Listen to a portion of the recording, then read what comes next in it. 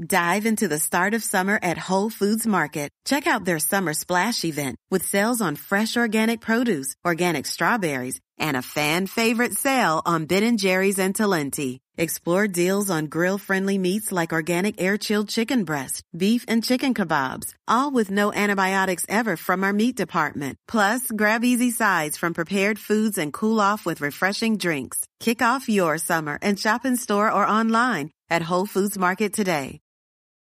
Sometimes it takes a different approach to help you unlock your true potential. With Capella University's game-changing FlexPath learning format, you gain relevant skills you can apply to your career right away. Earn your degree from an accredited university and be confident in the quality of your education. Imagine your future differently at capella.edu. Capella University is accredited by the Higher Learning Commission. Learn more at capella.edu/accreditation.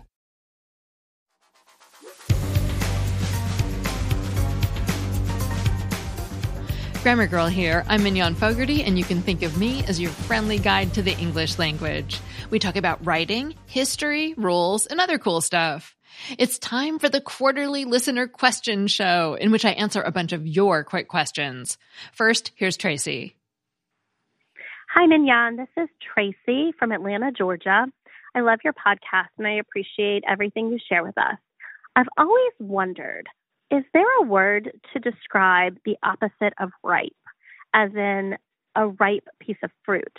I often find myself saying, this is not ripe yet, as in the bananas aren't ripe enough to use yet. But is there a word for that? Thanks so much. I know if there's an answer, you'll find it for me. Bye. Thanks, Tracy. I had to think about this a bit. Green works in some cases. For example, I'd talk about green bananas and fried green tomatoes. But it doesn't always work. A Granny Smith apple is green whether it's ripe or not, for example.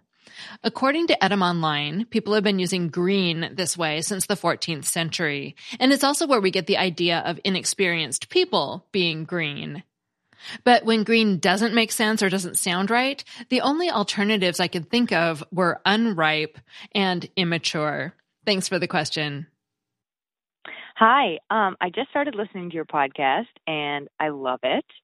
I was outside on my porch on Sunday morning doing a crossword puzzle, and I came across a clue, which was bury the blank. So, of course, I wrote in bury the lead, L-E-A-D, but the answer ended up being L-E-D-E. So I would love to hear, because they're both right, technically, which one we should be using in our modern day writing. And once again, I love your podcast, and I will definitely write you an Apple review. Great question.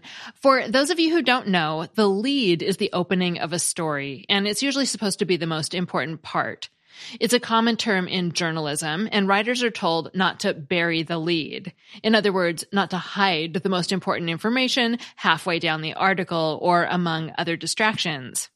So now, journalists often spell lead L-E-D-E because in the old days, typesetters doing newspaper layout used metal letters made of lead. And since lead and lead are both spelled L-E-A-D, supposedly it could cause confusion in newsrooms, and the L-E-D-E spelling for story leads became popular.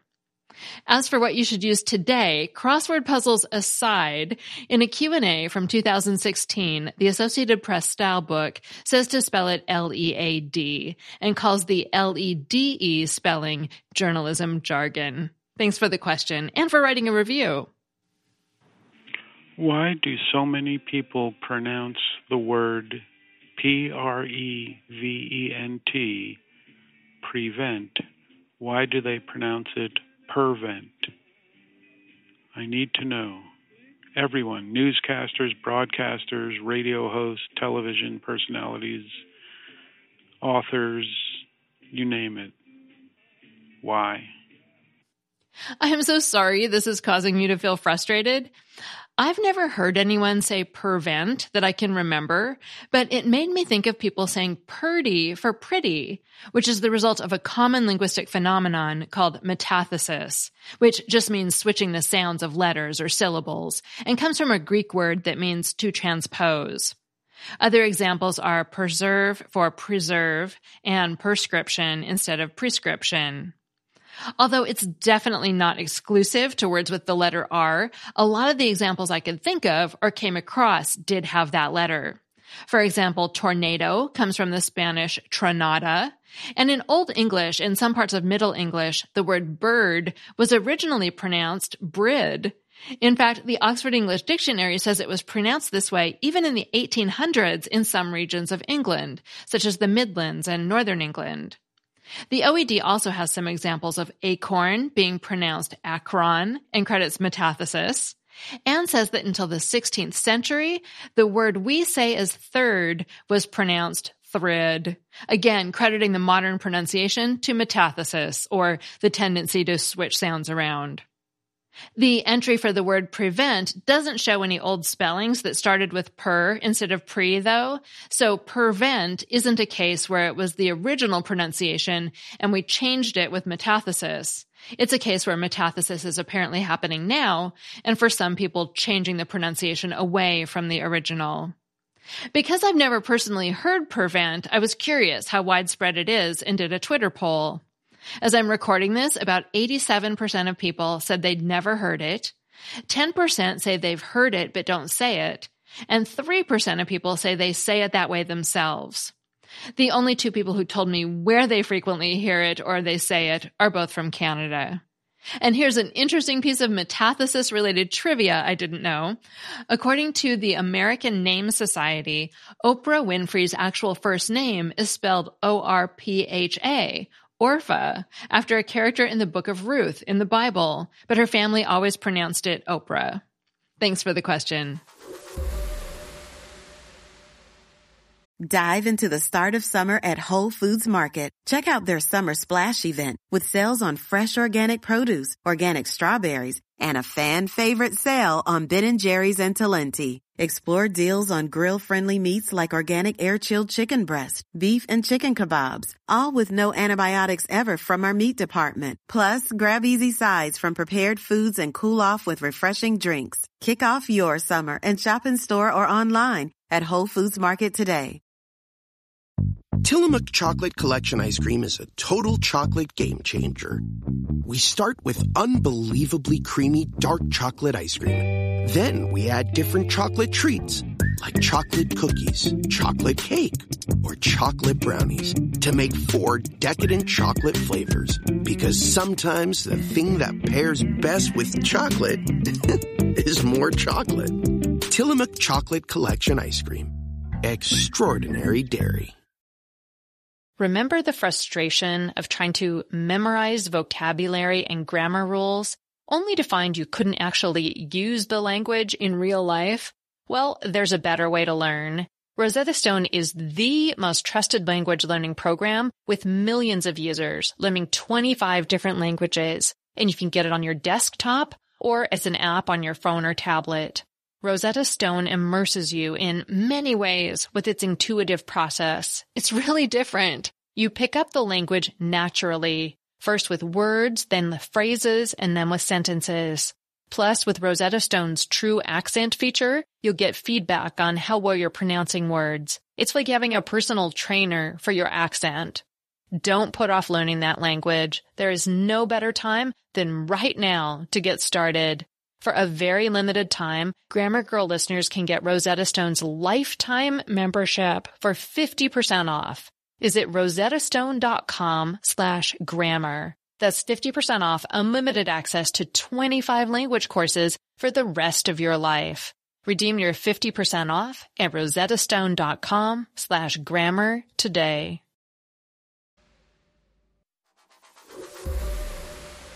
Next, I have a call from Roger. I'm very concerned with the loss of 2 words that don't mean anything anymore. First word is incredible, which is misused every night on the evening use. And the other word is awesome, which is no longer awesome. As in, may I have a cup of coffee? Yes, here you go. Awesome. Roger is right that these words have lost the force of their meaning. Incredible used to mean beyond belief, and awesome used to mean truly awe-inspiring. It's something that happens regularly with language, though. It's so common that it actually has a name, semantic bleaching. Think of it as a word's meaning fading or getting weaker. Terrible and horrible are two more words that used to have a much more dramatic meaning than they do today. But again, semantic bleaching made them milder. And next, we'll talk about fulsome because Roger mentioned that word too in a follow-up call. I was surprised to find that way back in 1977, the Washington Post had an article describing the changing meaning of fulsome, explaining that it had originally meant offensive to good taste, especially from excess, and that, quote-unquote, now, back in 1977, people are using it to mean merely excessive or even just abundant or plentiful. So it's been happening for quite a while. Fulsome has an interesting and wide history, though, and the earliest meaning in the Oxford English Dictionary, going way back to 1325, really way back compared to 1977, that earliest meaning is the one some people object to today, abundant or plentiful. Surprise! Other meanings over the centuries include fleshy and corpulent, wearisome from excess or repetition, heavy or difficult to digest, foul-smelling, and more. Merriam-Webster's Dictionary of English Usage says objections to the positive meaning are largely American and actually go back farther than the 70s. They say objections started in earnest in the late 1940s or early 1950s. Today, Garner's Modern English Usage says the offensive to normal tastes and abundant to excess meaning is still the best one, but acknowledges that the more positive meaning is widespread, especially in phrases such as fulsome praise, meaning something like lavish praise. Garner suggests that fulsome is a skunked term, meaning no matter how you use it, somebody's going to think you're getting it wrong. And Merriam-Webster agrees, saying, quote, "If you're tempted to use fulsome, remember that it's quite likely to be misunderstood by both the innocent reader and the gimlet-eyed purist, unless your context makes your intended meaning abundantly clear," unquote. And for what it's worth, the AP Style book still holds the line and says not to use fulsome to mean lavish or profuse. Thanks for the interesting question. And finally today, we'll end with a Familect story and an interesting correction. Hi, Mignon. This is Ricardo Llamas. I have a Familect for you, as well as a little correction from a recent episode you had. So our Familect is my older daughter, when she was about 4 or 5 years old, I started introducing her to concepts in movies like a MacGuffin. I'm a big movie buff, so I wanted to instill that in her. And then one day when my wife and I were getting breakfast at a Starbucks, she started asking us, well, what MacGuffin are you going to get? And so from there on, we started calling any breakfast sandwich a MacGuffin. So that's our little Familect. One correction that I had for you, recently you talked about capitalizing the names for drinks, and you said that a margarita was a name in Spanish. Well, that is true.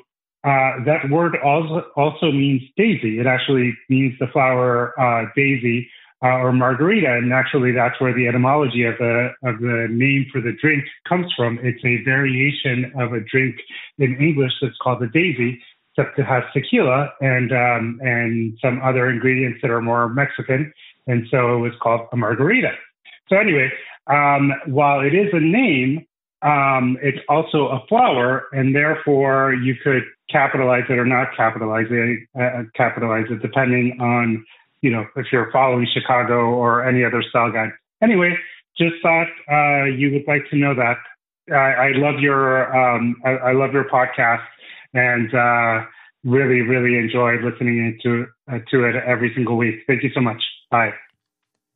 Thanks so much for all of that, Ricardo.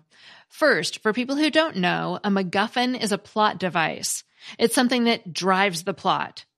For example, the ring in The Lord of the Rings, the statuette in The Maltese Falcon, and the Horcruxes in the Harry Potter series are all MacGuffins. Alfred Hitchcock often used the technique and was the one who started calling it a MacGuffin.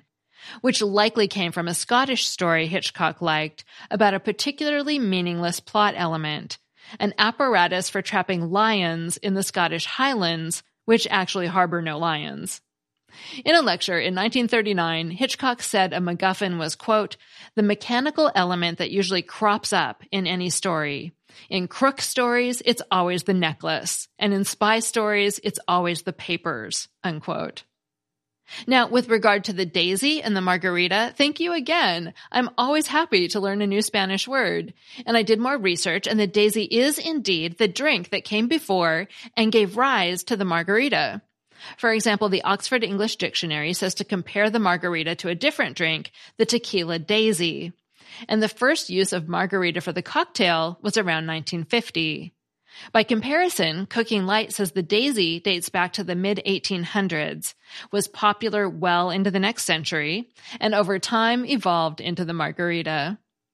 Thanks to everyone for your calls and interesting stories and questions. I'll do another listener question show in a few months. Grammar Girl is a Quick and Dirty Tips podcast. Thanks to my audio engineer, Nathan Sims, and my editor, Adam Cecil.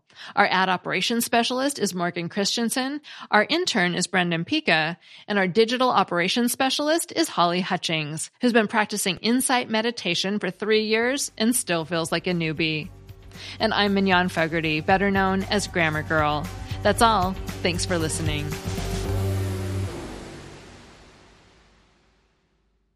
Dive into the start of summer at Whole Foods Market. Check out their Summer Splash event with sales on fresh organic produce, organic strawberries, and a fan-favorite sale on Ben & Jerry's and Talenti. Explore deals on grill-friendly meats like organic air-chilled chicken breast, beef and chicken kebabs, all with no antibiotics ever from our meat department. Plus, grab easy sides from prepared foods and cool off with refreshing drinks. Kick off your summer and shop in store or online at Whole Foods Market today. At Capella University, you'll get support from people who care about your success. From before you enroll to after you graduate, pursue your goals knowing help is available when you need it. Imagine your future differently at capella.edu.